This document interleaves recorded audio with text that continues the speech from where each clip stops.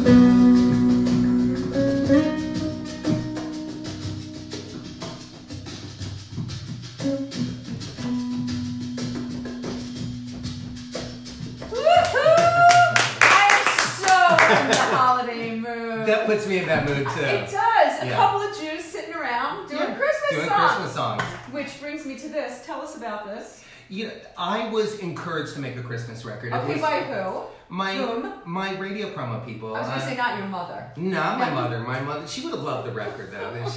If she was alive, I think she would have resisted and then fallen in love with it because the music is timeless. How can you? First of all, how can anybody not like Christmas music? Yeah. I mean, it's just not possible. It's really what I discovered from making this record is it's so much a part of our human culture. Mm-hmm. Not just American, but worldwide. These songs, because they're jazz standards, you know, they're classic.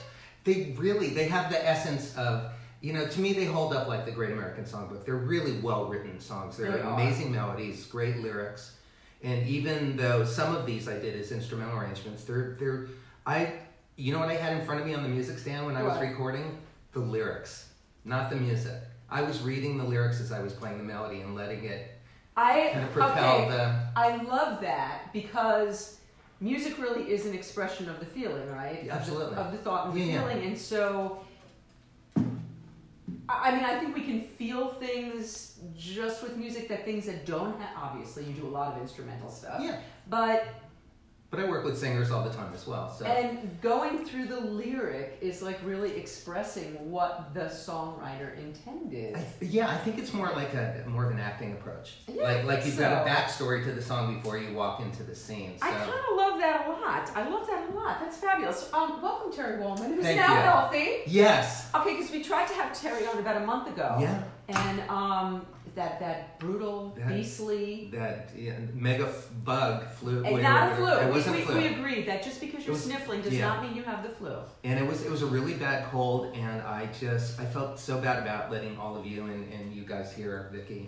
So let down. But we were so let down. But I got so sick. It was incredible. And I never get sick. I'm like, I just thrive. I really work on being healthy. Okay, now speaking of being healthy, I just saw that but watching... just to answer your question, it was Jason Goroff Music. They do my radio promo. And I was on the radio with... I had this hit instrumental tune that I wrote with Kev Mo. Yes. Called Mandela. And it had been on the charts for like 6 months on the Billboard charts. It was fantastic. Can you give us a little taste? Yeah, I could. All right. Oh, we need a track. No, we don't. Oh, we don't need a track. Yeah. Okay.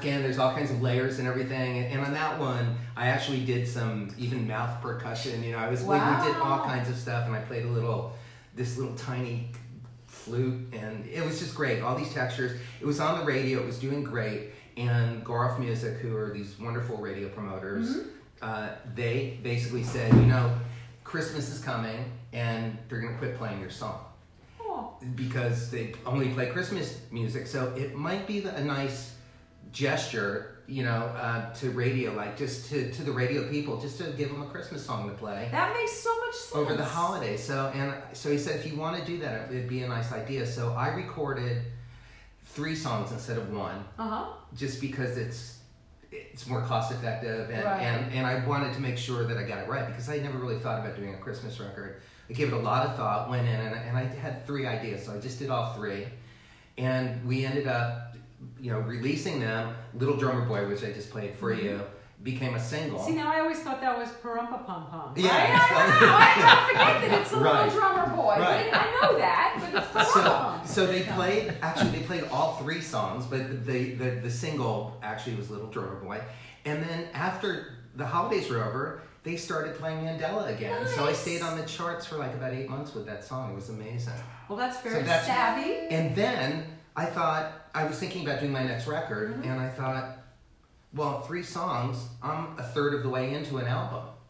So I wonder if I should make a Christmas record. And I thought about it, and I went, this would be kind of cool. I think aside from Adam Sandler, I want to know how many Jews make Christmas records. Right. There's probably, there's probably a lot of Jews making Christmas records. Well, and a lot of them wrote the songs. Mel Torme wrote the Christmas song. Stop. Yeah.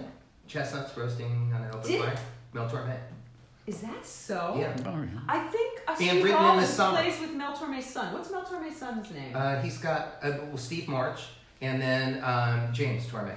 I think it's Steve March that Steve Rollins plays with, and I think we're Facebook friends, actually. Yeah.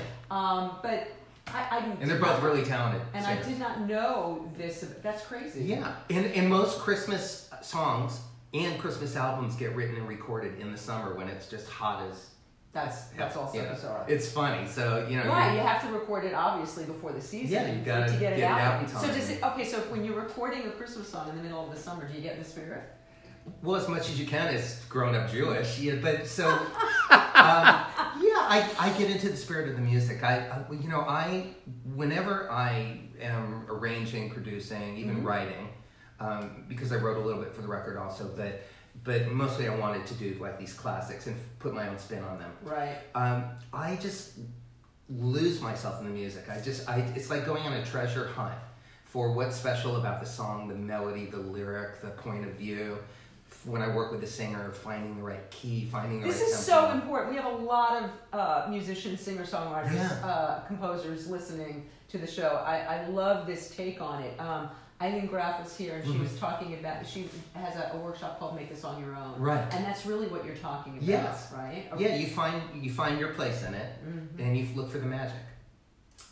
I love that. Yeah. So that puts me in the spirit of, the spirit of the holidays and what I was doing, but I also, at the time, I had a studio that was separate from my house.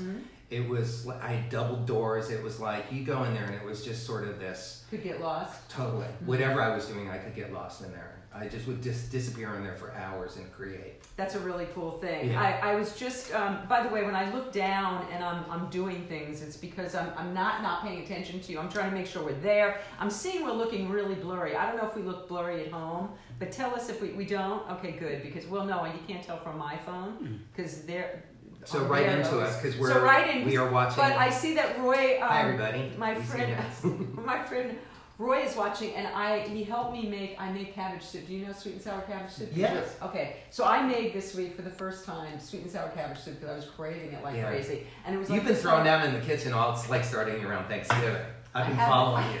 I have been throwing down. I have been throwing down. So I spent like 8 hours making cabbage soup the other night. And when you first make something like that, it doesn't taste great. The next day it tastes better. Yes. But then 2 days later, that's my God. That's when the magic happens. I'm telling you, it's like that's when the magic happens.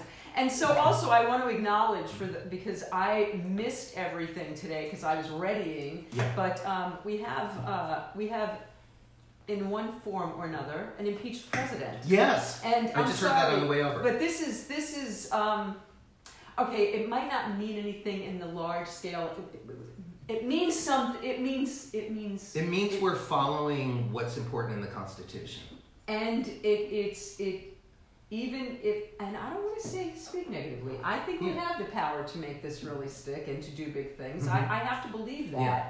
But there were a lot of people who were out marching yesterday, and I'm ashamed that I was with Brad Pitt and Leonardo DiCaprio yesterday instead. I have shame over that, but I don't. I've never heard shame in those two gentlemen the same. I have shame with Brad Pitt and Leonardo, but not a lot of guilt because it was Brad Pitt and Leonardo. No, I'm sorry that I wasn't out marching yesterday. Were you an activist back in the day? Yes. Oh, absolutely. I was too. So were you like marching on Washington and doing all that stuff? Yeah, I was doing work for the Hunger Project when I was in high school because my music teacher, Sam Harris, not the singer Sam Harris, but Sam Harris became this huge activist and started this group Results, and he still works in D.C. as an activist. He became a political activist. I love that. You know, for world hunger, for democracy now, just for everybody, regardless of Republican, Democrat, be involved, speak your voice. And listen, like dialogue. So important, and there were so many years of apathy. Yes. You know, between the 60s and 70s were unbelievable, and then like the 80s and 90s were like this lame time. Right, but I came up. I won't throw you under the bus with because I have no idea how old you are. I'm 64. Okay, so we're the same age. I'm 63. Okay. Yeah. So we came up. There was the Vietnam War was going on. Abby Hoffman and Jerry Rubin were civil rights were still a huge issue. Yeah.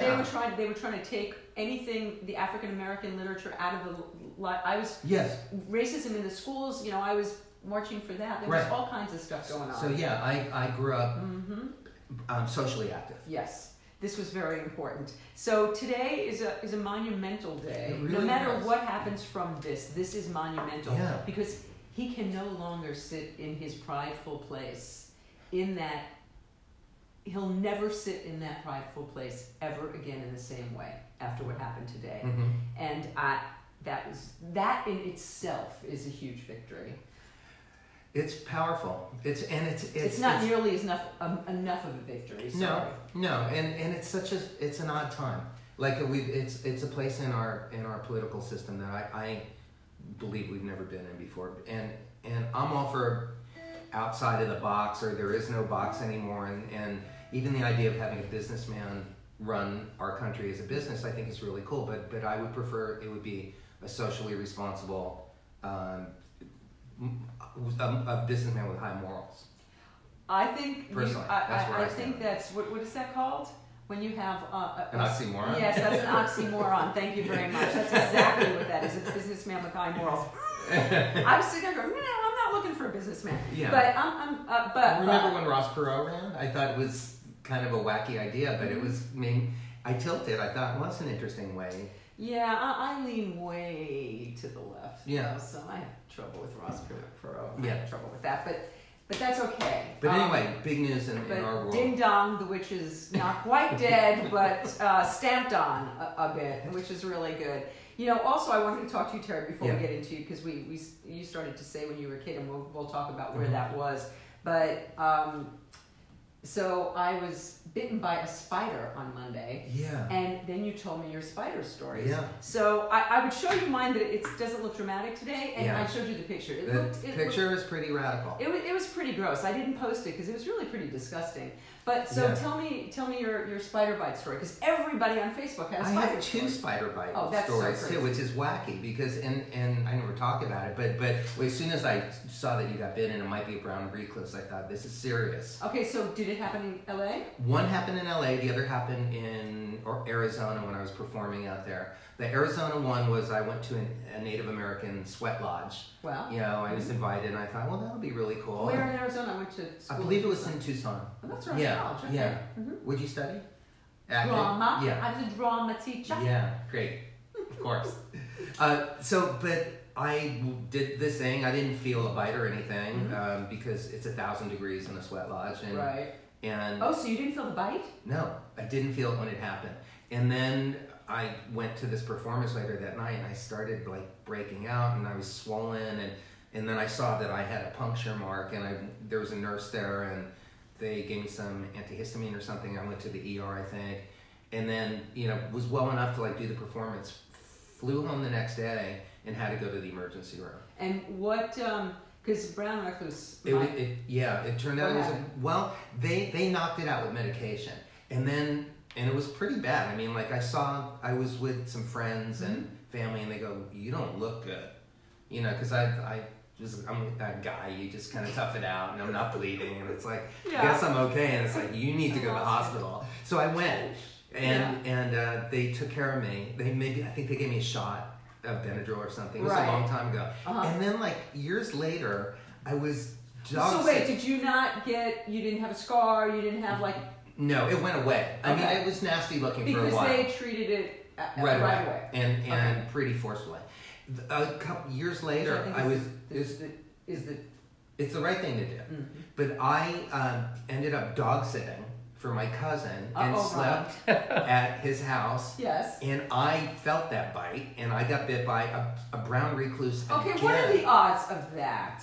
You would think I should have bought a lottery ticket or something. I don't know. Yeah. It was so odd and weird. And my cousin, Glenn, was an ER doctor, so I called him up and he said, come to the ER. They treated me aggressively, and I got bit on the hand. I forget which hand.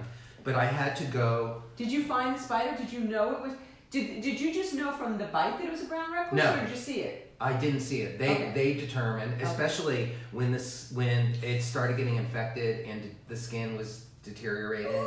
I had to go to a hand surgeon, and they had to actually do surgery on my hand to cut out the skin or the tissue that was. How much after getting bit was that? I think it was within a few days to a week. So that probably saved you.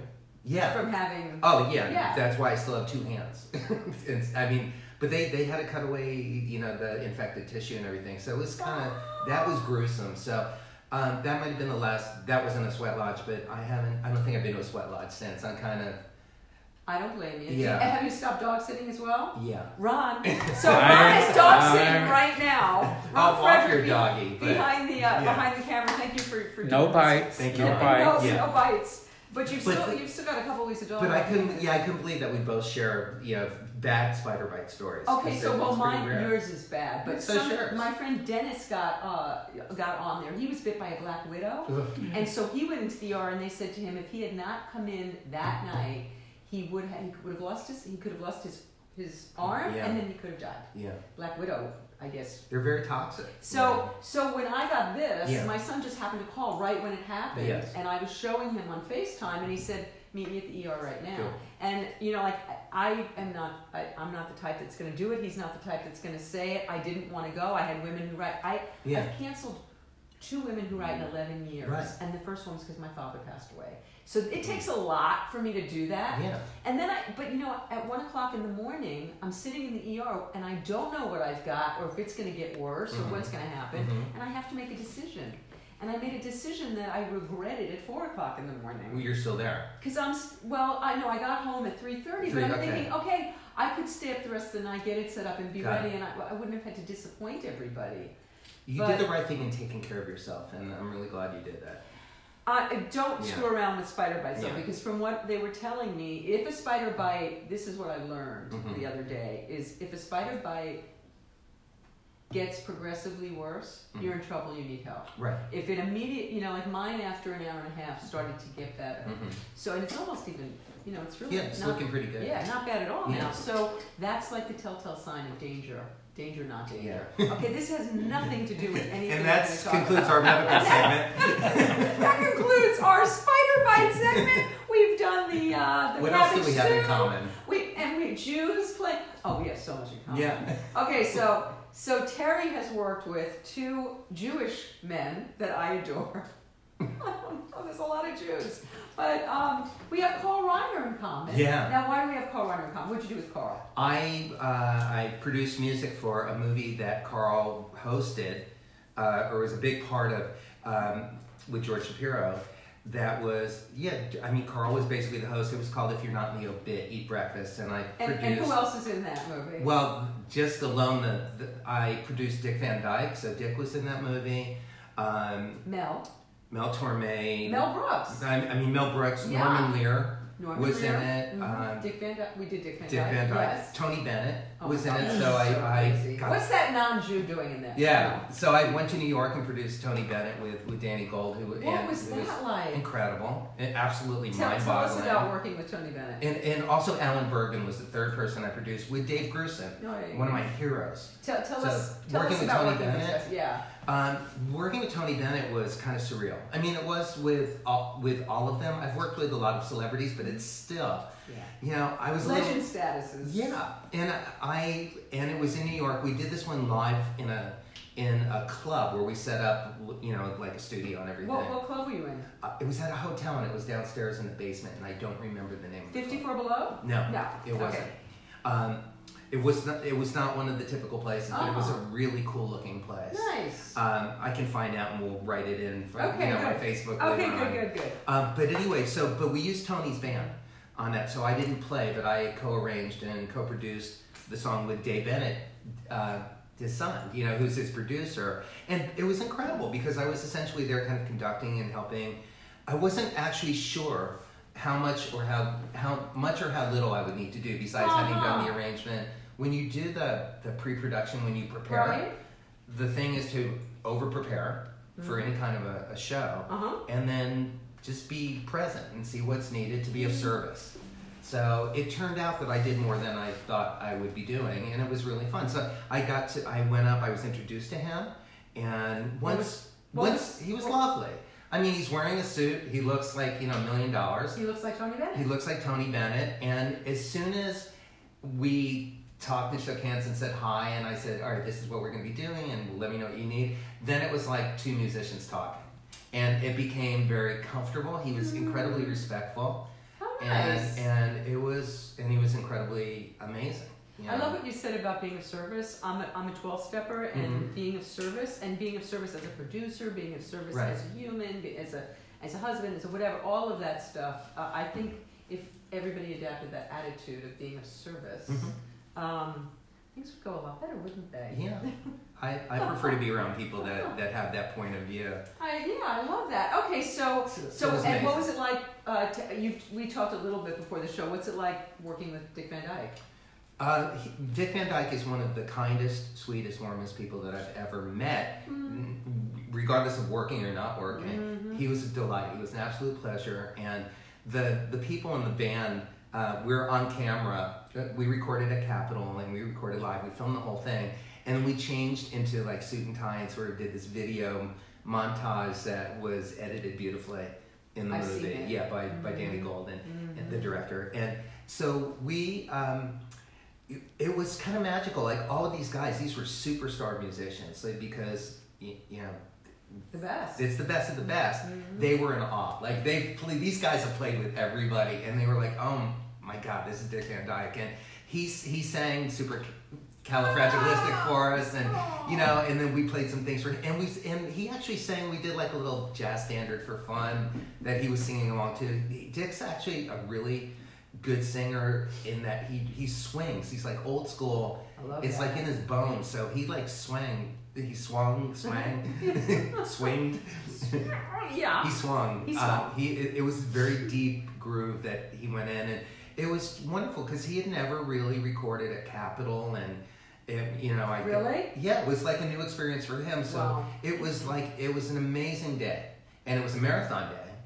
You know, we did the whole thing, and it was incredible, and then we needed to... So you were in that Capitol Records building? Yeah. You were in that building? In that building. It's a really famous building in LA if you live anywhere else. It's incredible. You've seen it in movies and TV shows. And we were in Studio A, the big studio, and it's where Frank Sinatra recorded, and Barbra Streisand, and Toto, and like everybody. Nat King Cole. Nat King Cole, absolutely. It's just... every time I go there, I just can't believe my good fortune. You know, it's...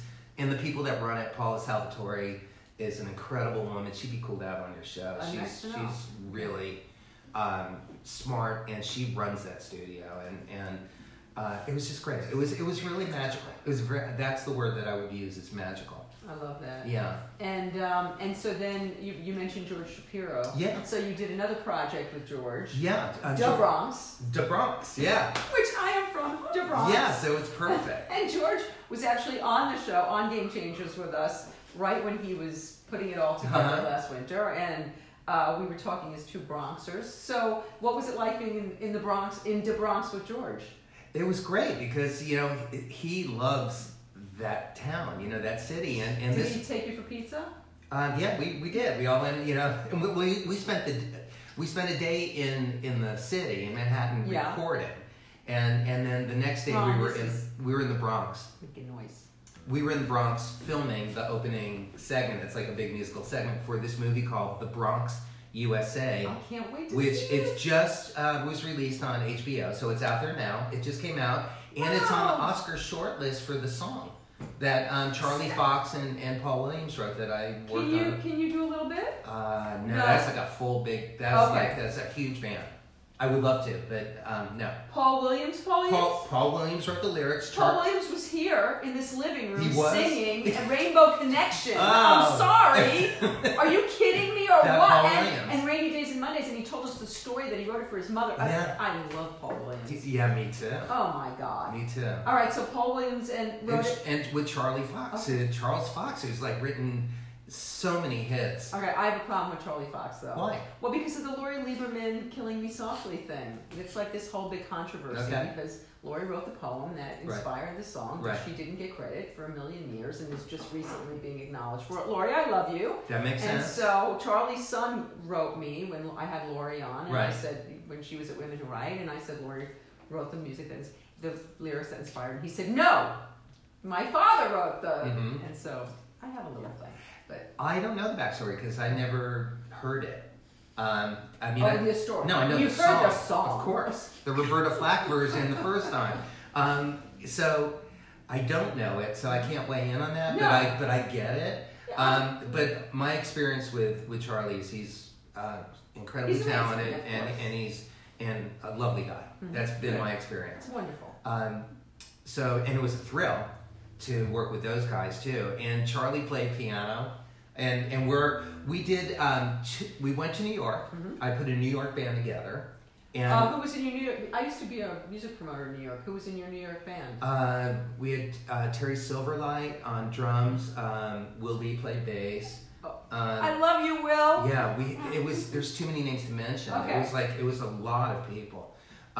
I will actually put those. I'll Facebook up as well with a list of everybody. Okay, fabulous. I can do that tomorrow. And so I didn't know it was already on HBO. I'm so excited. It just got released, and I just found out that the song is on the Oscar shortlist. I love that. So it's a What's great the song called? It's called Da Bronx. Da Bronx. Yeah, the movie is called The Bronx, USA. Is it really? Yes. Oh, okay. The song is called Da Bronx. Okay. Yeah, and it was just really fun to be on the streets of the Bronx, with people that grew up there, and just watching their love of that city. Okay, so talking about growing up there, where did you grow up, Terry? Miami. Born and raised in Miami. Interesting. But my dad was born and grew up in Brooklyn. Oh, okay. And so I have some New York roots. And all Jews end up in Miami. Yeah. So that's just kind of what happens. Kind of. They went to thaw out, and then stayed. And where's your mom from? My mom was from Mount Clemens, Michigan, a small town. Jews in Michigan? Yeah. Oh my Orthodox. God. Yeah, her my dad was Reformed. Right. But my mom's grandfather was I think he was a cantor. My father was a cantor. Really? Yeah, I think so. Wow. Yeah. It's I'd have to go revisit. I'm trying to remember what the name. There's a Jewish deli in Michigan that I went to. I can't remember the name. It's not. Blangers is here. Anyway, there are Jews. What? Litwax or something? No, that's not the one I went to. Okay. There's a famous one. My daughter was gonna audition for U Mission. Okay. So there's one there. Yeah. I think there was a deli in the family many years ago. So, but anyway, so I was born in Miami and grew up there. And so what was that? So the music? Were you influenced by Latin music? Yes, I was influenced in more ways than I knew by all kinds of music, because Criteria Recording Studios was down there. So Fleetwood Mac, Crosby, Stills, Nash and Young. There was that whole scene going on down there. It was going on in Florida? Totally. Who knew this? In Miami. I did not know this. Eric Clapton would come there to record. Wow. And it's because Miami was beautiful. There was water. The Bee Gees lived there. They moved to Miami. So that all that Staying Alive, Saturday Night Fever stuff was recorded in Miami. You're kidding. So I got to kind of be a fly on the wall for some sessions. I knew a few people and I just begged if I could just keep my mouth shut and watch anything. When the Bee Gees were in there? I went to a couple Bee Gees sessions when overdubs were going on, not when they were singing, but when they were adding keyboard parts and things like that, just to watch. And then I'd walk in, and then Fleetwood Mac would be in the other room recording. Oh my God! So it that really influenced me, because I wanted to be a studio musician. Okay, so let's talk about how that started. Yeah. So you're a little kid. What's the first thing you want to be? Probably I think a fireman or a garbage man. Okay. Yeah, could you be able to ride on the back of the truck? Or drive the back of the truck. I absolutely love it. Okay, those are probably the first You just thing. got some love when you said garbage man. All of a sudden you got love. Something my dad had told me when I was younger and when he was alive, and he said, whatever you do in life, just be the best that you can be. Mm-hmm. He said, if you want to be a garbage man, be the best garbage man that you can be. If you want to be a musician, just really give it all. Okay, so how did music come into your life? It kind of was there. We were forced. My brother... Was your father a musician? No, no. My dad was a phys ed teacher. Okay. So I grew up exercising. That's why, I said, I'm not used to getting sick. I exercise and eat healthy and all that stuff. So my dad was a phys ed teacher. And your mom? My mom was a school teacher too, an elementary school teacher. So I come from a family of educators. And was she musical? No. But you know what it was? They just gave us obligatory music lessons. My older brother and I, they started us on guitar. That's interesting. No. Did they? No, I think they started us on piano. They bought a piano. That was the very Jewish right, thing to do. right. So and that's why they did it. So and they believed in education, of course. So I took piano lessons for a year, and loved the piano. And I still play, but I loved it. We've got one right over there, Terry. We could maybe turn it on. No, could be. We'll leave you on your instrument. Yeah. Thanks, my primary instrument. But I started I remember hearing "Let It Be" on the radio. So I figured it out on the piano. The teacher goes, no, don't do that. So I was discouraged from being creative. They said that's not what we're supposed to be doing. You need to learn the vocal boatman and the little basic kids tunes and all that. And so I gave up the piano. I kept playing on my own, but then we switched to guitar. My older brother and I took lessons on that, and I had like a musical knack. Yeah. You know, like a gift. I guess, yeah. I didn't view it as that, but yes. But I was not like a savant. Like Do you have like a perfect pitch? No. I have really great relative pitch, but I don't have perfect pitch. Okay. But I definitely I always loved music. I was always I was drawn to it like a zombie. I would hear So what's your recollection of like the first music that like just blew your mind out? Like, because we're the same age, so the Beatles and Ed Sullivan had to have impact. Beatles, absolutely. The obvious, the Beatles. I just thought it was amazing. It was so exciting. I wanted to crawl inside the TV too and just be in it. But the first, some of my early recollections were like my first album that I had was the Monkees, and Play Along with the Ventures. Okay, so Mickey was in the living room. He Nesmith produced my show up north. The Monkees, great. Of course. They were great, and their songs were great. So yes. I feel like the Ventures. Oh my God. The Ventures. Yes. Did you learn Walk Don't Run? Yeah. Not very well. I was a little kid, but yes. And I learned how to tune the guitar because the very first song, track 1, was called "Tuning," and it would be you would hear it like. No. that was track 1. That's so you tuned to the hysterical. record. That's where I learned to tune the guitar. But one of the things that really made me realize that I'm just like I have this hunger for music was Otis Redding sitting on the dock of the bay. And I was in junior high school, and I was out. I used to run. The track was my thing, and so I was running, and there was a limo driver who had parked in the shade, outside of the school on the street, and was waxing the car or something, and had the radio on with the windows open, and that's what was drifting through the air. And I literally just walked across the field towards the sound of that soul R&B. That's what really got me at a young age, like R&B soul music, and pop music, and then later on learned jazz. Okay, so how did you? Because jazz is very tricky for me. Yeah. Especially really out there eclectic jazz. Yeah, it's absolutely. way too sophisticated for me. I can't. But every musician I know is in love and in awe with the jazz. So what is it that pulled you there? Because I don't really understand it. The improvisational aspect. Okay. That's what drew me in. The idea that you just show up and have the vocabulary and the tools to just jump in and create and play. And that carries over into rock and pop. I mean, when you're in a garage band and you play with people and you jam, that's what you're doing. You're responding.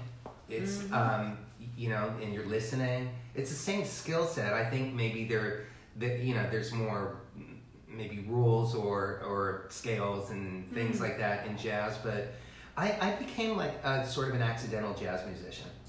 Because I didn't really grow up on it as much. There wasn't that like the records that we had in our house were those two that I had, the Monkees and the Play Along with Ventures, and then we had that comedy album with the Kennedys.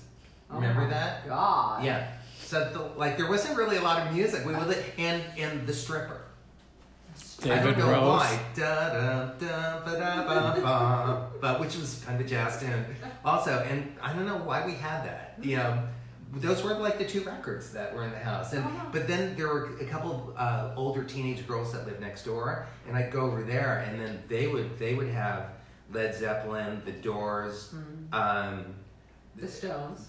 Yeah, definitely the Stones. I mean, and I was hearing the Stones and the Beatles, of course, everywhere. Right. I certainly was that influence, but even like Cream, like Disraeli Gear. Oh yeah. All that stuff. Spirit, a Los Angeles-based band. I knew about them in Miami. Hendrix. Well, of course, Jimi Hendrix, and then Stevie Ray Vaughan, and on as I get older. But absolutely, but the psychedelic rock stuff, that really spoke to me, because in Miami, it's really bright outside. The sun shines a lot, and you grow up, you're on your bicycle a lot, and you're out go out and play. We don't want to see you till it's 5 o'clock. No cell phones, no pay, not just, be home for dinner. But get out of the house. It's Saturday, you turn off the TV, and don't come back till 5. It was kind of beautiful that you could do that. That it was, even though there were perverts and things like that. You still had to be careful, but it was a safer It was different times. It was a more innocent time. Mm-hmm. You still had to be careful. Mm-hmm. But I don't think like the pervert thing until Eaton Pats Mhm. got yeah, and was on the first milk carton. yes, That's like when the whole craziness Right. that I became aware of. But before that, we used to go play outside. yeah, That's what we we did. We Yeah. did. But we would go to our friends' houses, and then you'd go into one of their bedrooms with we'd have a really cool stereo and like Zeppelin 1 and 2, and you would just like have a black light on. I wasn't even like taking drugs. I was. Most everybody was. My parents were strict, so I was afraid. I was just afraid. Mhm. So I missed out on a lot of that when I That's was good. younger, which That's it was good. Yeah. I mean, Yeah. I smoked pot. I tried it when I was 14 or something, or 13, and nothing really happened because it was. Oh, if that only yeah. would have been my story. Lucky you. Yeah, it was, but I had a lot of friends who, I had a friend who, walked off a ledge tripping on LSD and died, Oh, no. I mean, and kids who were pills and all kinds of stuff. So I was not naive to it. I was just scared to do it. However, I still was around, like even my friends, like I'd go pick psilocybin mushrooms with my friends, in the cow fields. And then, not do that. No, then they would all cook them up or make milkshakes with the mushrooms, and I would hang with them. So I kind of had the sort of experience. You were like drug adjacent. Yeah, I was Contact high. drug adjacent. I yeah. just have to quickly. Last night I went to a screening of Once Upon a Time in Hollywood, I haven't seen it Leo yet. and Brad were there. Yeah. But there's just one scene where Brad Pitt smokes a cigarette that was dipped in acid, and so at one point I'm in an audience of actors, Right. and at one point he goes like this, and then. It got the biggest laugh in the whole movie because, he's seeing the acid Trails. It's Right. like everybody who's ever Sure. been there is Sure. like, whoa, yeah, Absolutely. I got it. It was hysterical. Anyway. So, but I was around it, but also, for me, I think my altered state experiences were being around my friends that were high, but generally listening to music with or without them taking anything. Still, you look at a lava light, pull the shades, and you listen. Okay, to so some you're rock listening. music. Are you playing along with? Are you going home and playing? I What are you started doing that too. Okay. Yes, Mhm. definitely. Mhm. But again, remember, we only had 4 albums in our house. So you couldn't learn it? No, I would, because my parents were not musical, so they didn't go, we're going to get you a little 45 record player. I Okay. kind of didn't get to do that, but I listened to the radio constantly, and anytime like Empty Pages by Traffic came on, it's like I stopped what I was doing I pictured the whole piano solo. But you can't stop the radio. No. Let me go back and learn No. that. So I guess maybe that's part of the reason I ended up becoming a producer and arranger as well as a player, because I was diving in. I was like just trying to hear everything, as opposed to spending hours. I spent hours and hours playing, but when I was a kid, I wasn't like picking up the needle and trying to learn every Hendrix lick. Right. I'm sorry I didn't get to do that. I do it now. I still do it. I love it. And now you can stop. Exactly. Yeah. So, my musical upbringing was sort of kind of a broad stroke, and then so I still play piano on my own. I was taking guitar for a couple of years. Once again, got a teacher. I think some of it growing up on a teacher's salary. There wasn't a lot of money. We were taking milk bottles back, on the way to the grocery store and stuff like that. And so the thing is, the teacher that we had was kind of like, he looked like Mel Bay, the guy like on the, anybody like, Yeah, sure. the guy in the cover of all the music books that we learned out of. And he just was like, just sort of, just passing through. He wasn't really passionate about what he did. So I wasn't encouraged again to be creative. I was learning to read music and all that stuff and learning where the notes were. All good things, but I didn't really have the right teachers until I got older. The ones who go, something? Dive off a cliff with that. Go listen, and if you're curious, go figure it out and then bring it back to me. So at what stage of your life did that start to happen? Did that passion come? Really, high school. Okay. When I had... Are you in bands? Yeah, I was playing... Yeah, I started playing in bands. I played clarinet in junior high school. So did I. You did? So Spider Bites? I cheated. I used to pull my hair because I couldn't. Because I was looking. Yeah. It was not my finest hour. It was not mine either. I didn't want to play clarinet. I actually wanted to play trumpet. I wanted to play flute. Or saxophone. There were too many flutes. Yeah. So they needed clarinet players and they didn't need guitar. It was band. Right, it was right. It was orchestral. So I did that for a year. It was cool to learn how to play an ensemble, but I always wanted to be a sax player or a trumpet player and do the choreography and all that stuff and play in a section. Which is what you do as a rhythm section player, as a guitar player. You play in a section. You find your place in the machinery, in the groove of it, which I really love. So I did that. And then, my dad had basically, it was around, when I was 15, we moved to Mexico City with my dad. That's exotic. Not my mom. My parents had already split up. Okay. So my older brother, I have two brothers, and my older brother and my younger brother lived with my mom because he was too young. Older brother and I ended up living with my dad, long story. But we went to Mexico with him for 6 months and lived there and went to school there. And that's when I got serious about the guitar. You must be speaking some good Spanish there. Then I became fluent. Of course you did. Yeah. Because they didn't teach in English, I assume. No, everything was in Spanish. And we studied. That had to be challenging when you got there. Extremely. Whoa. We just got thrown into the deep end of the pool. Ooh. And we were going to go to a regular high school at that point. And the high schools, the good ones, the regular high schools, which is where we really wanted to go. My dad wanted us to just experience the culture. Yeah. If you're in whatever grade we were in at 15 years old, is that 9th grade? I guess 10th. Yeah, no, 10th. 10th grade. Mm-hmm. If you're in 10th grade, then you take 10th grade level math, whatever. So regardless of whether you have excelled, you're in the same class. So it wasn't going to be the good education we needed. Right. We looked at private schools, and the private schools were all like Americanized, and they were all wanted to speak English, so we weren't going to be exposed. My dad was on a sabbatical, which they used to have back then, so he was at the University of Mexico. We ended up studying at the University of Mexico.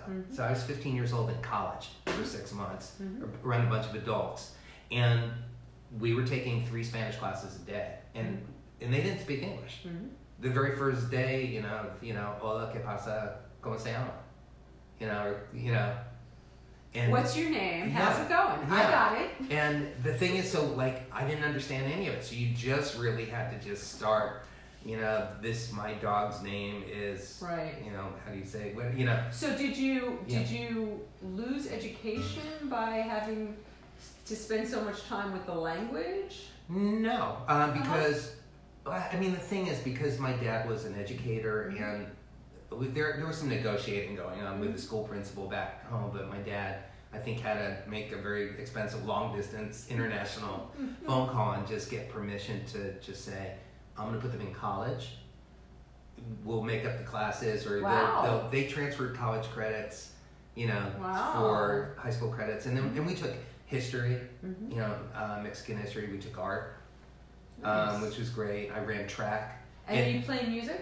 Yes, and then I bought a nylon string guitar in Mexico.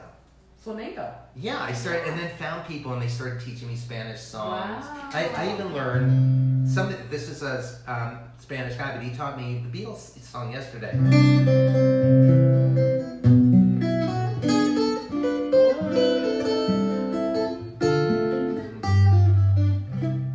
So, which has kind of a Spanish-y classical feel. The way I learned it, but I learned that when I was 15, and it was incredibly hard and complicated. And then when I came back, my dad was a big influence on me, and he basically said, look, you should pick something, get good at something. He goes, and he basically said, and I might have told you this off the air at some time when we've just chatted, but he said, shit or get off the pot. He said, pick an instrument. If you want to.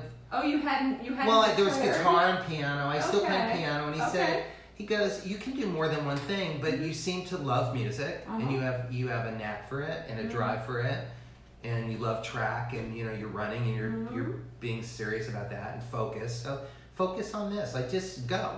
I'm not saying do that for a living. I'm just saying shit or get off the pot. Okay. So I got serious about guitar, and I went, I love this, I want to learn how to do it, and then I found people when I came back. I had friends who were great musicians, so and they were taking lessons, and they would come and teach me what their teacher taught them. Nice. Yeah. And you weren't taking lessons? We didn't have the money. Yeah. Okay. So no. So I took lessons from people, from my peers. And so how did that translate to an occupation? At what point did you start playing for money? Well, actually, I had a gig our first gig was when I was probably like 10 years old or something, with like myself and another friend who played electric guitar and a drummer, and we went down to the Castaways Hotel or something in Miami Beach and asked if we could audition, and then we played the 3 songs we knew, and then they said, all right, you're hired, you can play this afternoon. I think they paid us, I don't know, $25 for the whole group. Enterprise. It was. And my money mentor, Anson Williams, would be so impressed with this story because he started making money when he was about 10 also. So it was really cool. But we had to keep playing the same 3 songs over and over again. It was so. Do you remember what 3 songs those were? They were 3 Beatles songs. Yeah. Oh wow. Yeah. So, but when did it turn into like, okay, this is... When I would say high school. Okay. Then I started like I started playing like in coffee houses, some restaurants with some friends.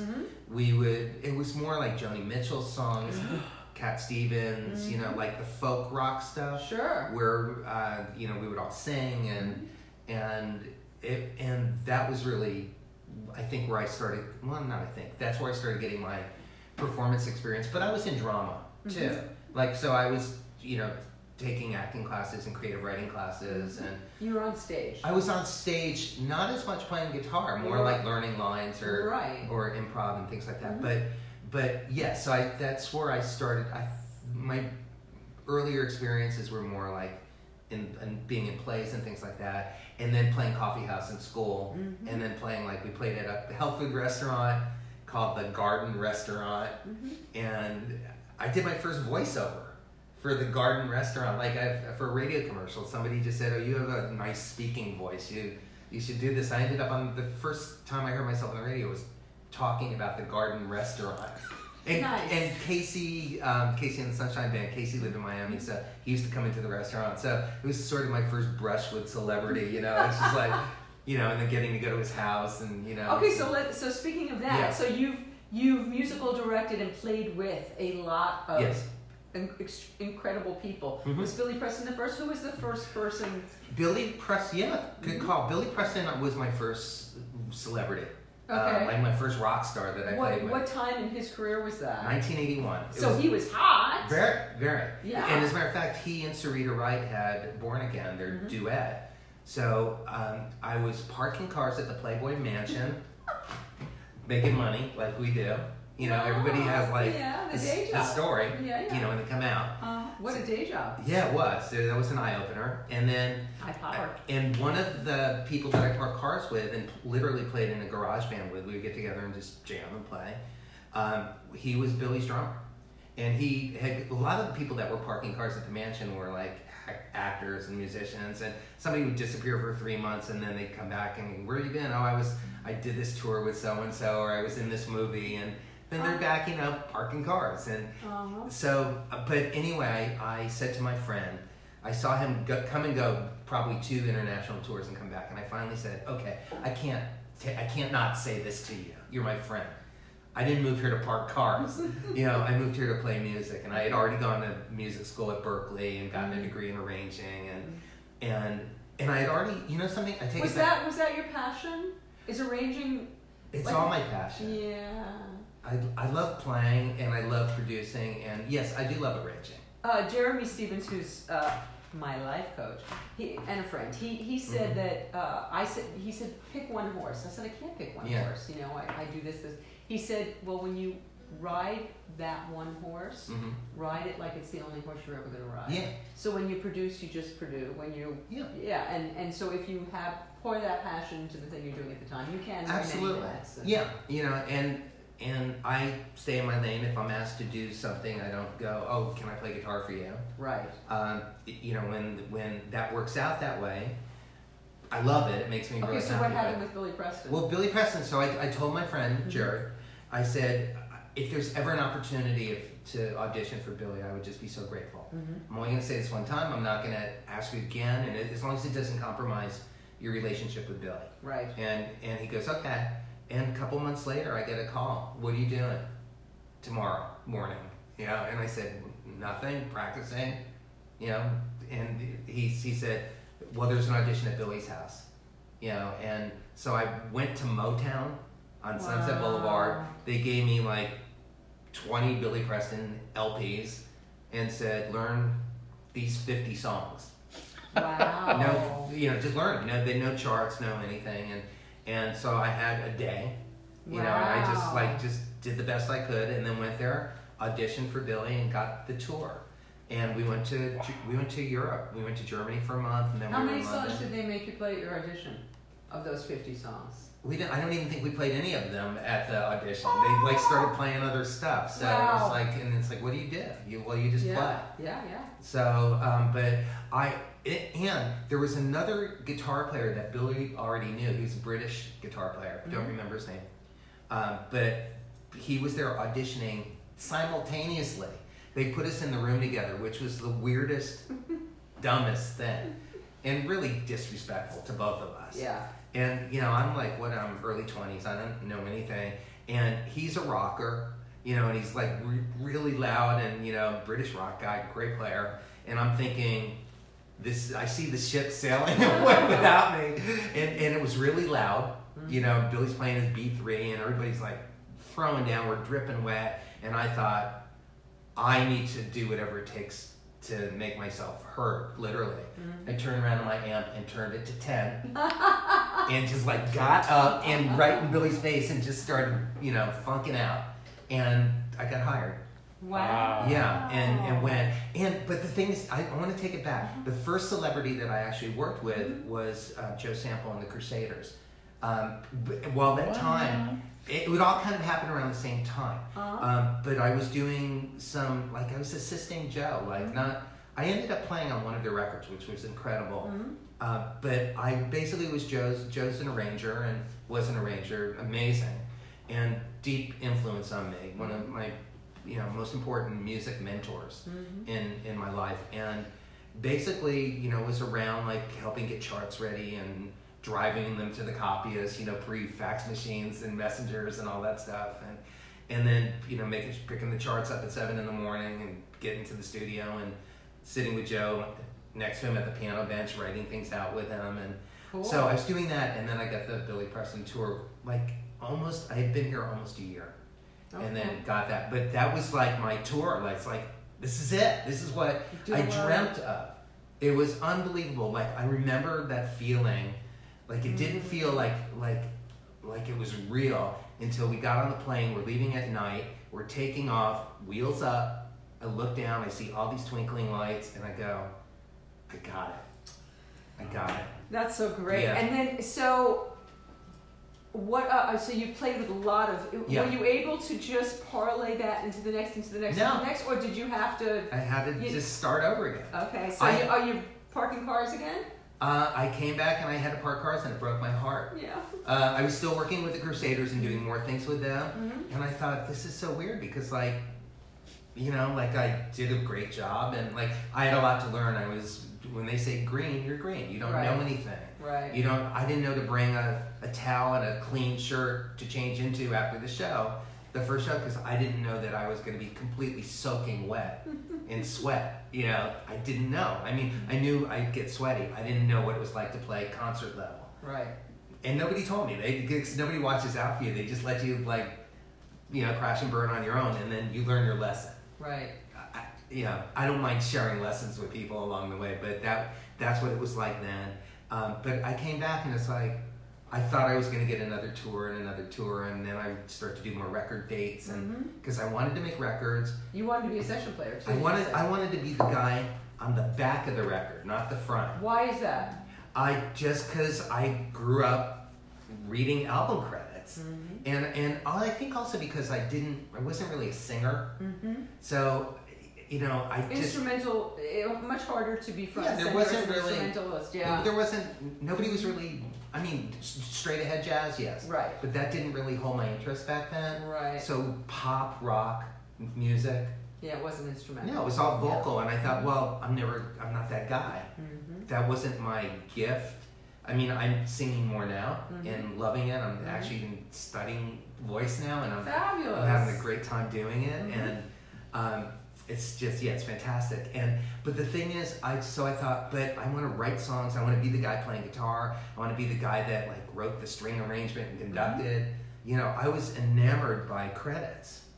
Okay, so Yeah. let's just so because Yeah. we're gonna we Yeah, have a special we guest have we're a gonna bring lot. out. So let's go through like so Al Jarreau, Mhm. so Melissa Manchester. Let's just a few highlights. Al Jarreau, Yeah. who was one of the thrills and joys of my life to get to know Al and to work with him. I worked with him for the very first time when I was music directing the Byron Allen Show. Okay. Because I've music directed and played guitar for 2 late night talk shows. The Late Show on Fox after Joan Rivers did it. First, No, it was Jack Beck and the Heart Attack was the house band. wow. Yeah, and Okay. and then I got hired to be the music director for them and for the show. Mhm. So I did that, and then did that for a year, and that parlayed into my first album came out that year, 1988. It was Bimini, and then Byron Allen had heard it. He was looking for a music director, somebody from that show. Like when you say yes to things, and you go in, and you're of service, and you just give it 100% and do that and more.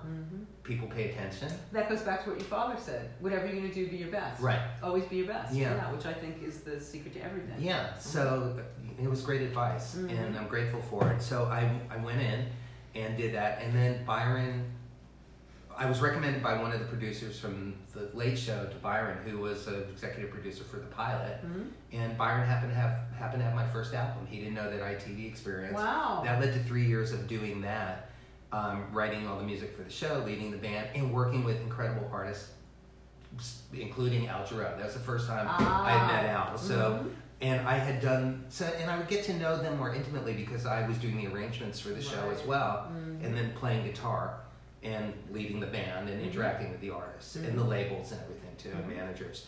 So it was a big learning curve for me to learn how to deal with every aspect of that.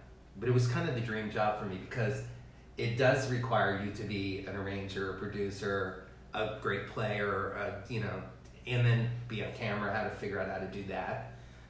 It was using all your skills. It was, and learning some new ones to augment that or sharpen them up. But so I worked with Al.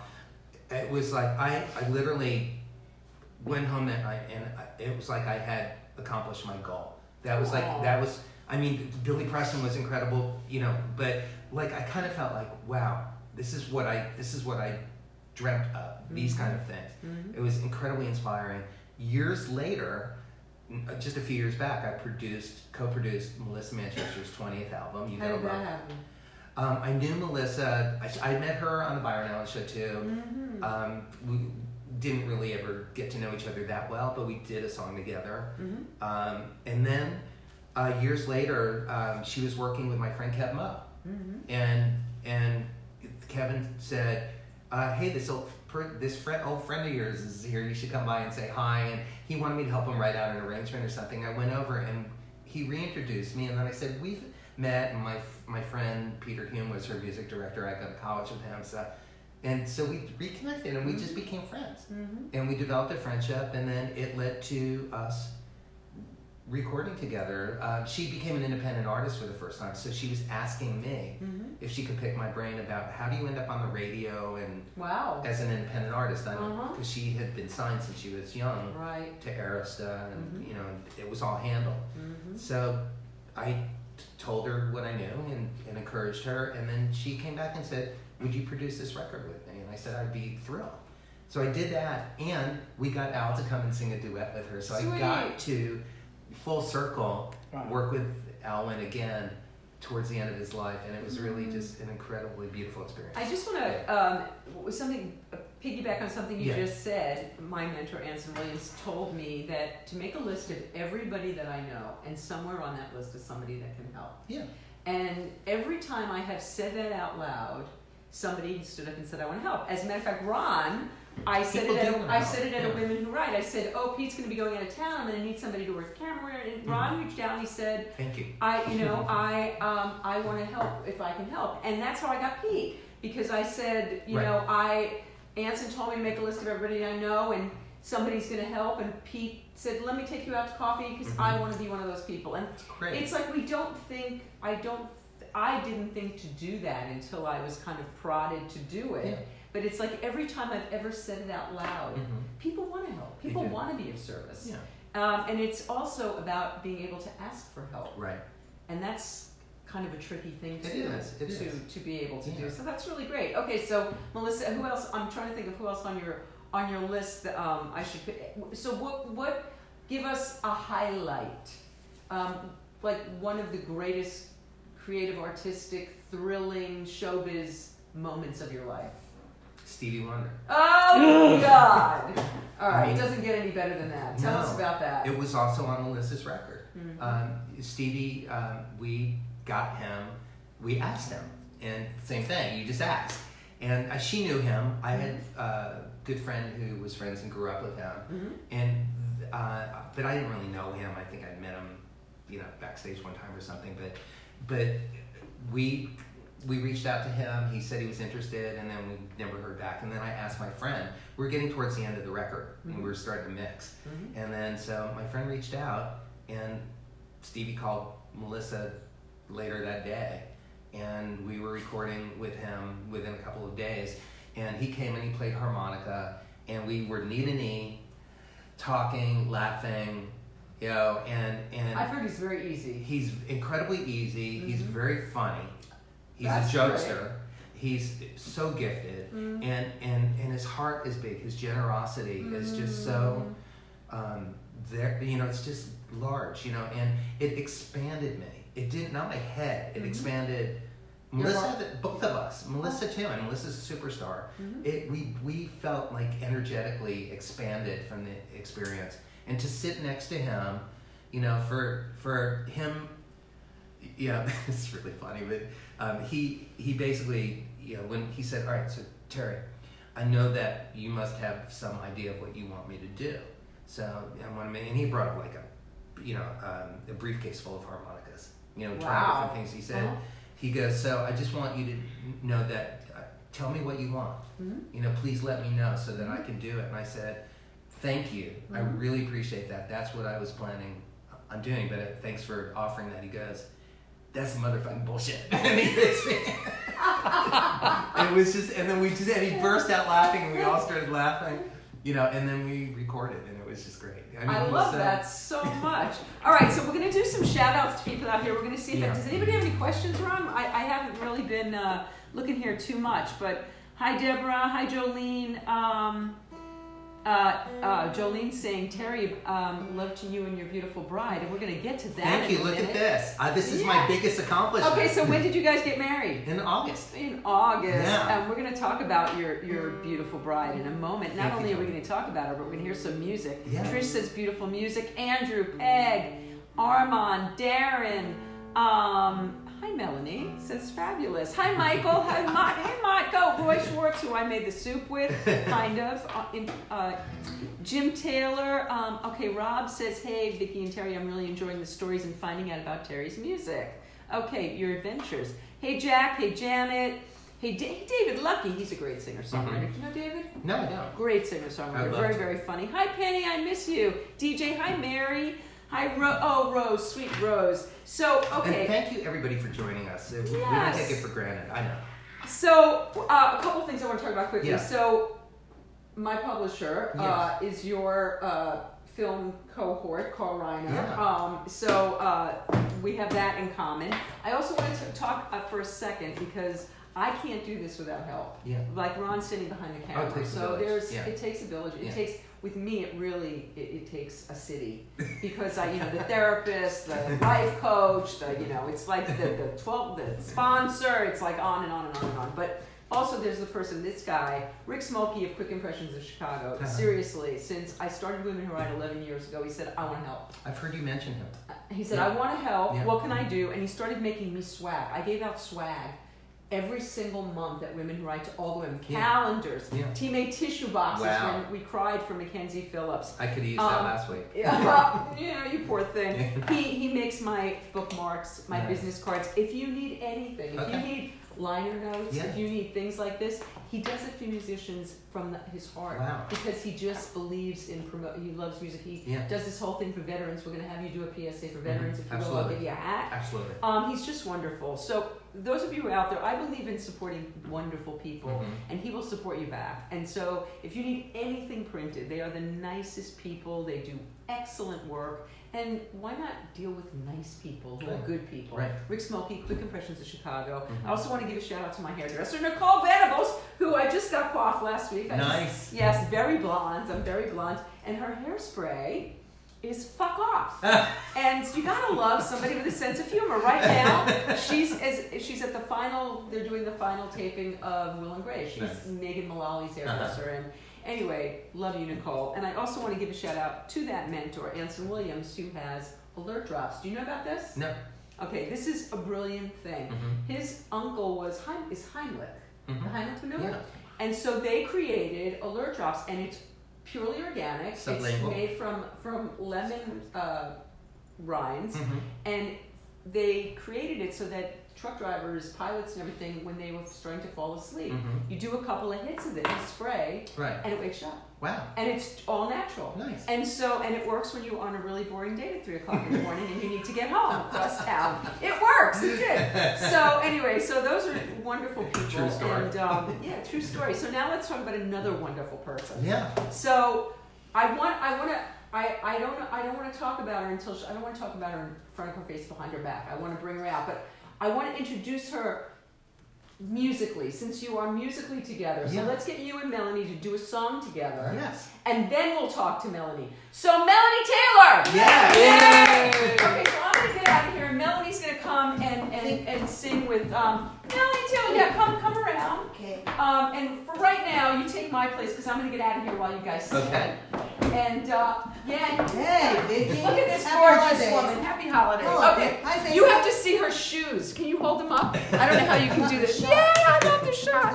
Where's the shot? The shoes, I mean. Okay, Looks like yeah, in look how reverse. fab. Can you see them? I They're can't even- fabulous. Wait, turn them sideways. Oh, it's icy. It's Yes. Yeah. It's okay. delayed. Yeah, there's Yeah. a delay. Isn't it? Okay. So this is my wife, Melanie Taylor. Yay! And we'll get into everything Melanie's. Well, it's all Does. right. Happy to be here. Oh, Harlette! I was. Yes. Well, once a harlot, always a harlot. I guess I'll be the show now. So this is a song. This is a song I wrote. Like to hear it? Here it comes. Okay. A song I wrote a few years ago with a friend of mine. Okay.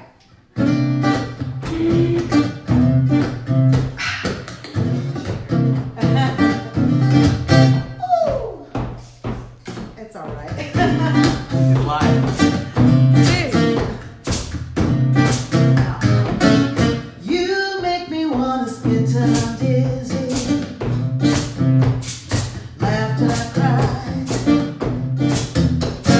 Shine like a diamond and live till I die. My guru, my rock star, my magic man. You got me thinking and believing I can leap from tall buildings so high, superhero style.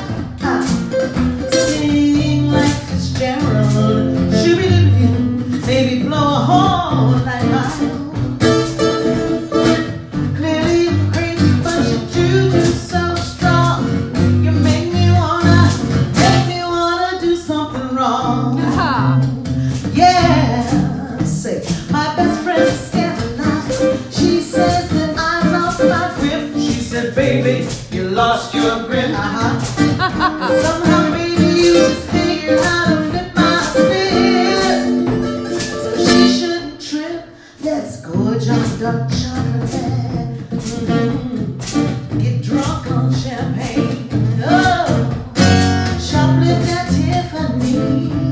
Yeah, I said it. Make it in the rain. Yeah. Ooh, my shaman, my rock star, my magical man. You got me thinking and believing I can. Ooh, my best friend is scandalized. She says that I'm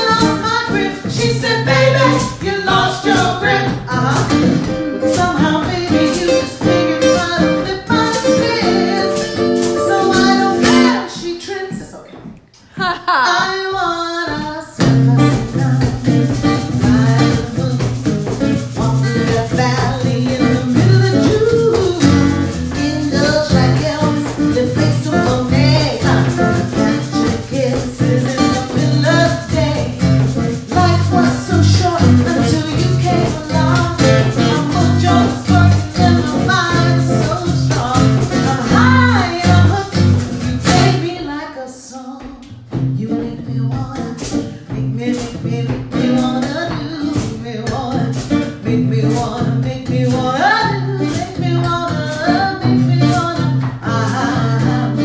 wanna, make me wanna do something wrong. Woo!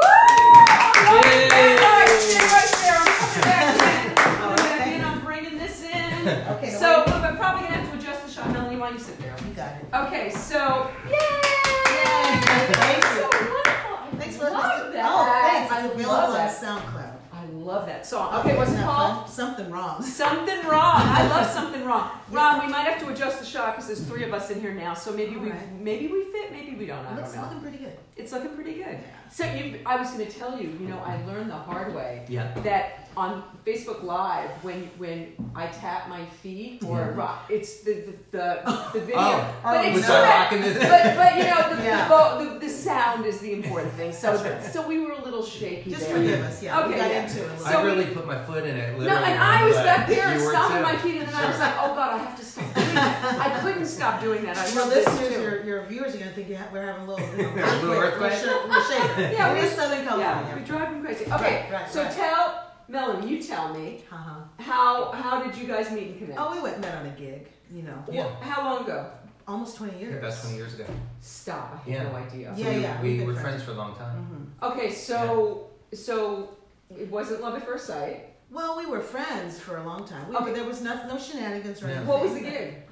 Just some random Private corporate party. thing. A corporate thing. You know, Yeah, like just private like event. a private event, right? Yeah. It's nothing memorable, like Okay. No, there was something memorable.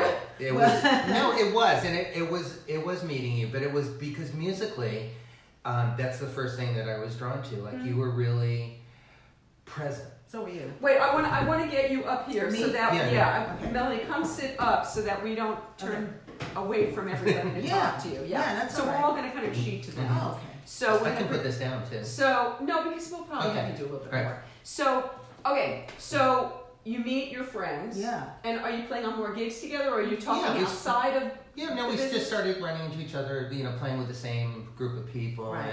and just became friends over the years. It's just that simple. Yeah. Just, this guy I work with him, we see maybe once a month, every couple months on a gig, no big deal. And so when did that shift? We'll cut to like 10 years later, Mm. we re-met, and that's when we started dating. It was just that simple. But we stayed in touch that whole time, so we had a good solid friendship. I love that. It's nice, I yeah. believe in that too. Mm, Because me then you too. really know what you're getting. You see people at their best and at their worst. Like they're Yes. not putting on for you. They're Mhm. just genuinely lovely. Well, and there's no distraction from romance or What does that mean? well, maybe that's a guy thing, but it's like we were just friends, so we got to know each other's hearts, and Oh, there was no distraction of romance getting to know each other. Yeah. Yeah. Right. I like got it you. wasn't yeah. there was no ulterior any kind of like subtext of anything. There's just Right. like two people that like and respect each other, that enjoy talking, enjoy Also not blinded by the light. That's Yeah. right. Which, because Exactly. once we get blinded by the light, we don't always see the truth. Right, So, exactly. And they find out That's a right. lot later. Yeah. Right. And sometimes not so good. And now. Yeah, he's great. I always admired him musically, and he was always, like I said, really present, and just enjoyed what he was doing. Mhm. There was no kind of, ego. Was there a moment that did you both know at the same time, or did one of you jump in first? What happened? I'm thinking. Mm-hmm. Well, I had come back from a tour, and I think I had just turned 50, Mm-hmm. and had invited.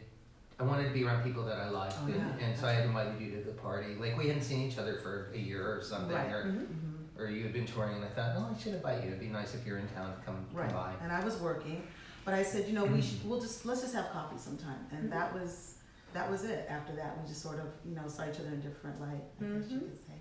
And so, Melanie, tell us about you. So, how did your musical? What do you want to know? I want to know how your musical career started. Did you come from a musical home? My mom's a concert pianist, and my dad sang. Okay. And What they're kind of- both what kind of educators. music? My dad was an opera singer. You know. Okay, where'd you major grow up? classical. I was born and raised in New Orleans. Ooh. Yeah. Singing music. It's a beautiful place to come up. It's magical. It's like the only place where I feel like voodoo and Catholicism like can coexist in the same block. You know what I mean? So kind of anything goes. They call it the Big Easy for a reason, right? And so grew up there with my great grandparents and my grandparents and my mother. You know, like just. And kind you of like singing crazy all the family. time? No, I was dancing. Oh. I came up as a dancer. That's why I can't play an instrument. Like I never. My first gig, I was 6 years old. I danced in my first gig. I danced in the Arabian Nights. It's true. Mine was, cleaning up dog poop in the backyard or something. I didn't get paid. Making my bed. Yeah, right. Yeah, well, I just came to it naturally. I think as just like a show pony, you know. I still have my first costume. My grandma made it by hand. I know. I need to put it in a little shadow box or something. Anyway, fast forward to just growing up, being a creative kid. You know, I played viola and I was. You did play an instrument badly. like me on it never stuck, you know. So, but I danced and like a little bit competitively and stuff all through like grade school. I wrote a lot. First thing I ever won was a prize for creative writing. Nice. What kind of writing? I mean, what did you write? Like prose and little stories and poetry. I've always written poetry. And I have this little group called Women Who Write. I've heard of that. So I think I made a post the other day. Yeah, I'd love to get more involved. I really would because I am writing a book. But that's a sidebar. So so all going through school I sang, but I didn't know I could sing. You know what I mean? It was like I just did it because it was something like my whole family sings. You didn't study it? No. Wow. I didn't study voice until I lost my voice. What was that about? Well, I was once again fast forward to I was at Tokyo Disneyland for 9 months singing with a band, great band. Well, so you knew you could sing. You already. Well, by that time I did. Okay. Yeah, we're leaving out like a huge chunk of my life story. I have a degree in dance and musical theater. So I've sung my whole life, but it was never vocational. It was never like I'm a singer. I'm going to be that. So you were an actress who sang and dancer. And I was a dancer. dancer. I have a degree in dance and act. You know, I studied musical. Where'd you go to school? Cal State Fullerton. All right. It's a great school, beautiful program. So where was I? My favorite story about me singing and becoming into that idea that was actually something that I could do and like someone would pay me. Because I was in concert choir, madrigals, all that kind of stuff in high school and stuff. So anyway, I was... First musical theater role, what was it? Oh, Nikki and Sweet Charity. Nice. Yeah. See, that's the difference because I was a teapot. So, I was a Hanukkah candle. I swear to God. All right. I love it. That sounds like it could have been fun though. It was a blast. Yeah. So Paula Kelly, I idolized her. So to dance that role was really kind of a thrill, you know. And we did have a great program. But I was singing theater, you know, so it was loud. I mean, I was singing without a mic, whatever. So I got a call from a friend of mine who had a little duo. In a club. This guy named Gary. Thanks, Gary, for doing that for me. Because I owe it all to him. He called me one day and was like, I wrote this song, I'm a songwriter, but, I don't sing, so would you come do a demo for me? And I was like, I don't even know what that is. What does that mean? He goes, well, I just need a female singer to sing the song. And I was like, oh, all right, whatever. I go to the house, and it was like a scandal, Patti Smythe, if you remember her. Yeah. Yeah, the song I sang was called Lose Your Love. It was like that big rock kind of vocal, so I was just like, belting on the microphone. He was like, yo, hang on a second. Let me help you, is what he said. And he taught me how to sing on a mic. I didn't know. I really didn't know. And so we did the thing. He was happy with it. I probably still have it on cassette somewhere. I noticed when you were singing with Terry that you knew when to pull that mic away. You don't want to scare people. And it'll blow your whole show. Get a little too loud. I get a little too loud. We're all a little too loud sometimes. But we love it. So long story short, he paid me, and I was like, "You can make money doing this." Wow. And I never looked back. Wow. That was it. Okay, so what was the first gig? Probably after that. After I graduated from school, I auditioned and got cast singing and dancing at Disneyland. I was a kid of the kingdom for a long time. Wow. And was that fun? Oh my God. That was one of the best times in my life, for Was sure. it really? Yeah, because I went straight from school to having a gig doing the thing I'd been trained to do. Like, when did that Absolutely. never happen? Yeah, that's fantastic. I felt so fortunate, you know, and met lifelong friends, of course. We're also friends to this day. And just got to work in the park every day singing and dancing and doing shows with the most brilliant choreographers and directors. Wow. Barnett Ritchie, shout out. She is brilliant. She was such a visionary. So I did that for a really long time, and then just kind of stayed. I worked at Disney a long time and did the kids thing. Then sang with bands. Went to Tokyo for How almost long a year. did you work at Disney? Oh, about 10 years. Oh, yeah. Yeah, yeah, for sure. And went to we asked about studying voice, and I want to say something about that because I never did until I lost my voice. Like, you don't know what you have to lose. Okay, so how did you lose your voice? I was singing without technique, and you know, I got a soft node on one of my chords, and that's because I came home. I can't do it now, but I sound like a cheerleader, like a Demi Moore, kind of like really raspy, but the rasp it's cute, but it never goes away. And then your range, of course, is limited because you have this little thing. So I went and got scoped by Dr. Morton Cooper, and went and found a voice teacher, great coach who really coached me back to Go health. ahead, shout out. Thanks to Eric Feuderer and Andy Bettner.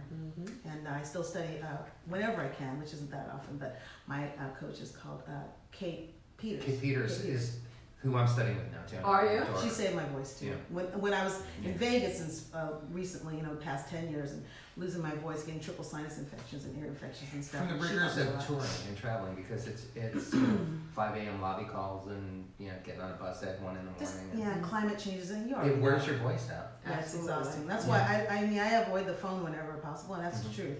If I'm working a lot, if I have a week where I have a lot of sessions and gigs, I just try to balance it all out. You know what I mean? I had to go to a voice therapist because I went on the Master Cleanse, and it's all hot pepper and I lemon, know. and it Oh. burned Hi. my thing, and Hello. I got like a nodule, and Uh-huh. so I had to go to a therapist to like relearn how to speak That's properly. right. And the Yeah. first thing he said to me was, "Don't talk in the car. Don't talk on the phone in the car Because you're." Right. projecting. That's right. You're like- and of course, do I listen to him? I do it every day. Every day of my life, I'm talking on the phone. It's like your second office, isn't it? Of course. I know. When do you make your calls? When you're dropping. You don't want to be doing. You can be home chilling. And I'm wasting time if I'm in the car and I'm not doing anything. I'm wasting time going somewhere. sitting in your car. I know. It's another office for sure. Okay, so how did Bette Midler happen? Yeah. Oh Oh my my God. God! Hi, my friend Jerry Lynn. I know half people I'm mentioning aren't watching, but you know you're in my heart. My friend was like, "You have to go try out Bette Midler's Looking for Harlots," and I was like, Okay, what year is "I this? don't know, 1993." And I was So like, she's like at the height. well, of, she had like, taken like 10 years off to do all those to get married, Yeah, have Sophie, right. and then do all those Disney movies, Reckless or Ruthless People, and this and that. She did like a bunch of movies for Disney, right? And took some time off from touring. Right, but she had like that huge. She had a huge presence in the '90s. She was Oh, absolutely. so. It's, Yeah. Well, that was the thing. So, Uh-huh. like, right at 1993, she decides she's going back on the road. She needs to put a band together and whatnot. And I was, of course, working, singing. I was singing at Disney at the time, off and on with this band. And I was like, my friend Jerry Lynn, this is perfect for you. You really should go. I'm like, I don't know. Like with that. And she's like, you really should go. especially with the theatrical background. Yeah. Little did I know, it turns out I was perfect for the job. Yeah. But All I your went. skill sets. I don't Yeah. know, right? I Yeah. went and I just was like, I don't even know what I'm going to sing. And I sang a few bars of Natural Woman. No big deal. Like, it was just something. Wait, can you give us a little Oh, bit? gosh. Oh yeah, come on. I don't know what key. Looking out upon the morning rain. See? I used to feel so uninspired. And when I knew I had to face another day, oh, yeah, it made me feel so tired. Because we're always tired, aren't we? That's it. I love it. Yeah, that's nice. So you sang for Bette, or did you sing for Not at people? that time. Well, you sing for, you just do a video and then they start sending it around to her. And there's just 500 women later, she chose 3 of us. Oh It was my It God! was a nationwide call, and we had 6 callbacks. Wow. So the sixth callback, I was like, if they don't hire me, I'm not coming back. I have done everything. We sang, we danced, we did Wow. little skits. Oh, you did? Oh my God! It was like taking class. Like we go, we turn up and sing, and then they match you up in different groups. And she was very. There's also you had to do a chemistry thing. I'm sure Right. that you all had And to. choreography. The look, Yeah. the chemistry. She was like your face. She loved our faces together. big round eyes and just, you know. Did you do it with That's what she told us. who was another Harlette? Rayanne Terrio and Carol Hatchett. Okay, and so Very you talented women. are you guys still friends? Yeah. We see each other whenever, you know, we don't see each other a lot. But, Right. but the Harlettes are a big sisterhood. There's probably, I think at this point, there's maybe 30 of us. I know Katie Since she Stahl was started, one. Yeah. right? Melissa Melissa Katie, Manchester. Luther Vandross was an Luther. honorary Harlette. Yeah. He was Wow. on the Beginning. at the beginning before she integrated all the dance and the comedy and stuff. Charlotte Crosley, who I'm really good friends with, Linda Hart, who went on to do great things as an actor. And currently, the last gals were Camila Marshall, who's a really good friend. I'm going to leave somebody else. I probably shouldn't start. Nicolette Hart, and I'm going to forget the third gal. She's fantastic. Anyway, everyone's doing great. That's so And fabulous. we all. And love so, it. how was that? What was that experience like? Tell us a Bet story. It was Tell a us little bit of everything. Okay. How's Bet to work with? She's so focused. She's so focused, and she's funny, but funny, She's serious. how she's really serious. Yeah. It takes a lot of seriousness to be funny. To be that funny. Yeah. One of my favorite. I have a story. Okay, good. I have a lot of them, but I had to think of something. I'm not really prepared. One night we were getting ready to go on. We did 6 sold out weeks at Radio City Music Hall. When you were asking about his most hit, one of his high points, that for sure that was mine. My mother was in the audience on opening night, and it was really something, And every night you'd look out, and there'd be like people like Prince and Diana Ross and Donald Sutherland, like all these people. Everyone came to see her.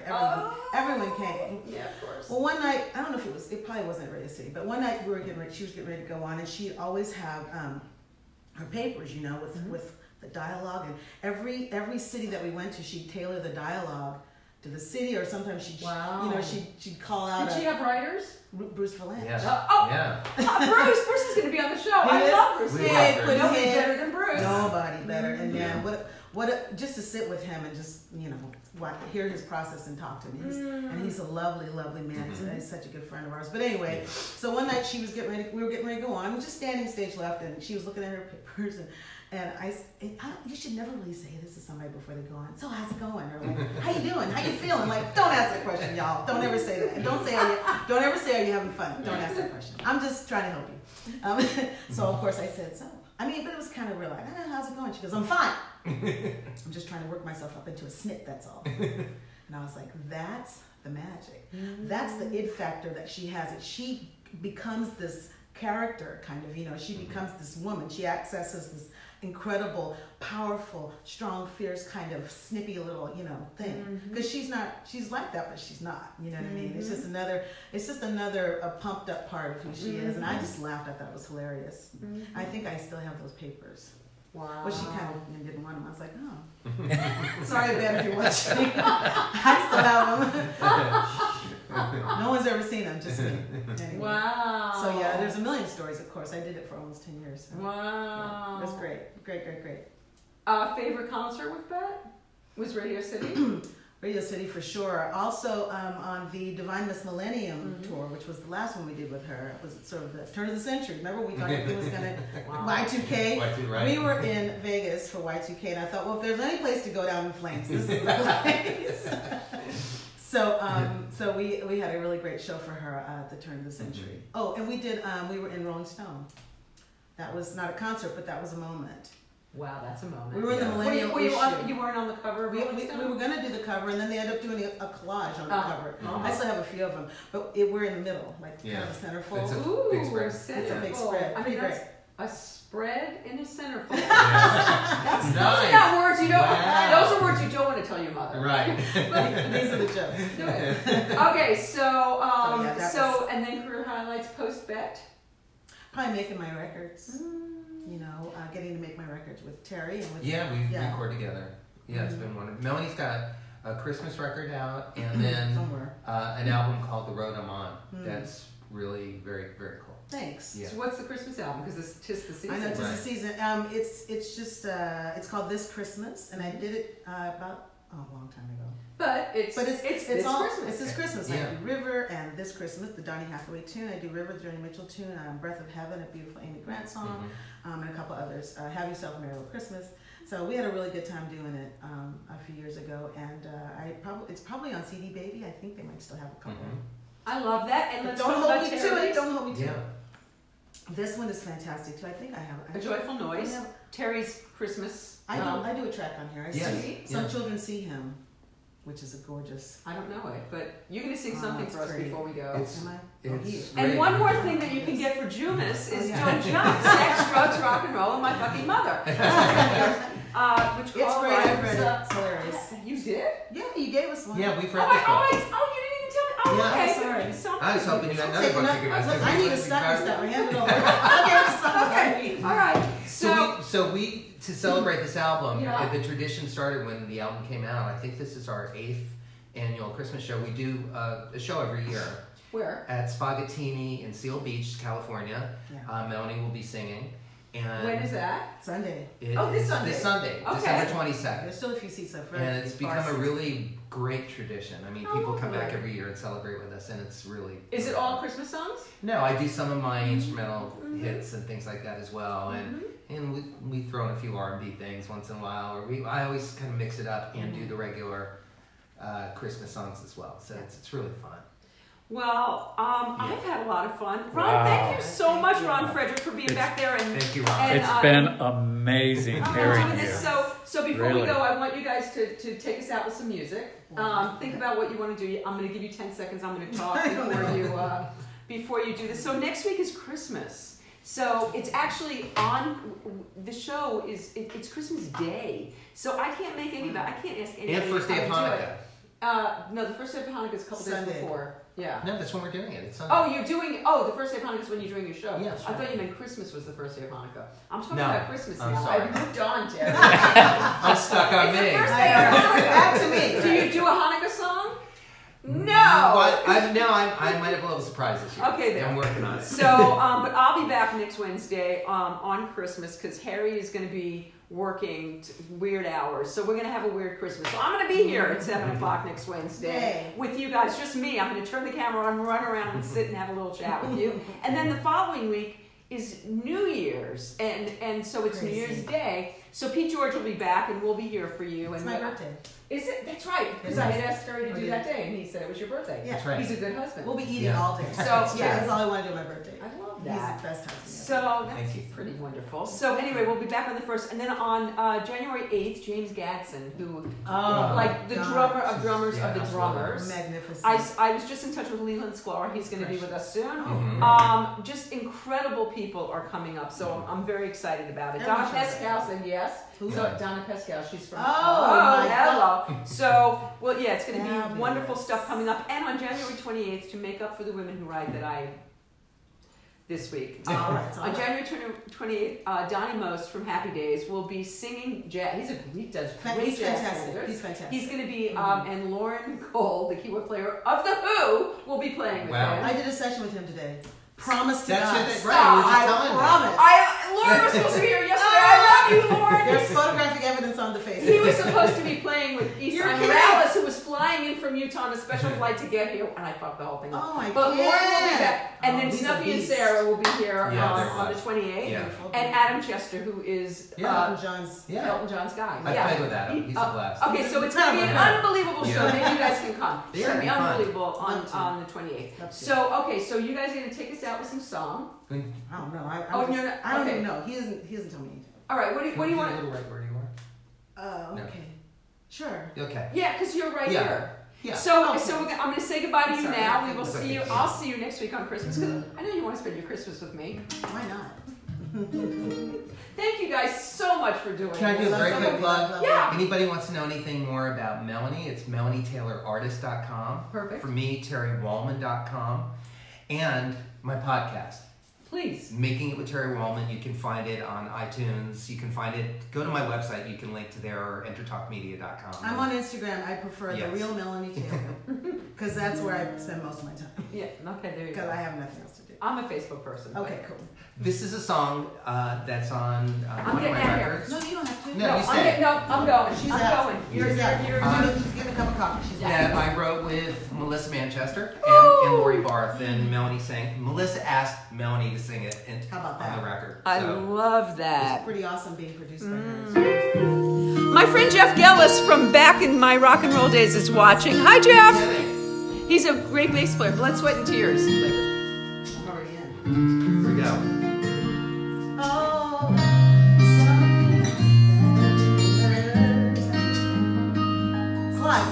Yeah, you need to be louder. We need Melody to I listen. hear in your voice, whoa, all the things that matter, yeah. What would you pray for if you knew the door was open? Are you ready for the answer? Every day's another chance, and you can survive.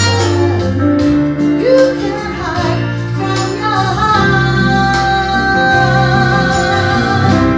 'cause it's right where you are.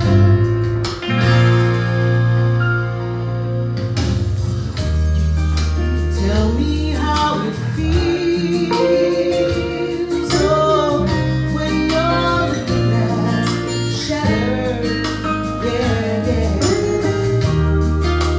And your life reveals, oh, all the things that matter, yeah. What would you pray for? Tell me, if you knew the door was open. Are you ready for the answer? Every day's another chance. You can try. You can hide from your heart, 'cause it's right where you are. You're feeling that overpowering, undeniable truth. Whoa, whoa, whoa. Now you're ready for the answer. Every day, every day, every day's another chance, yeah. You can try, you can hide from your heart, 'cause it's right where you are. Now you're ready for the answer. Every day, every day, every day's another chance. You can try, you can hide from your heart,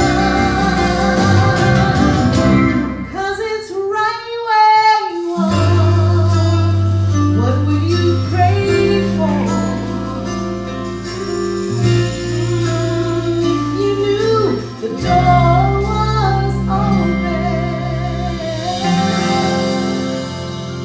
Woo! Beautiful Melody Taylor, Terry Woolman. Mwah, mwah, mwah. Merry Christmas, everyone. Happy holiday. Happy Jumas. Thank you, Ron. We'll see you soon. Cool, man.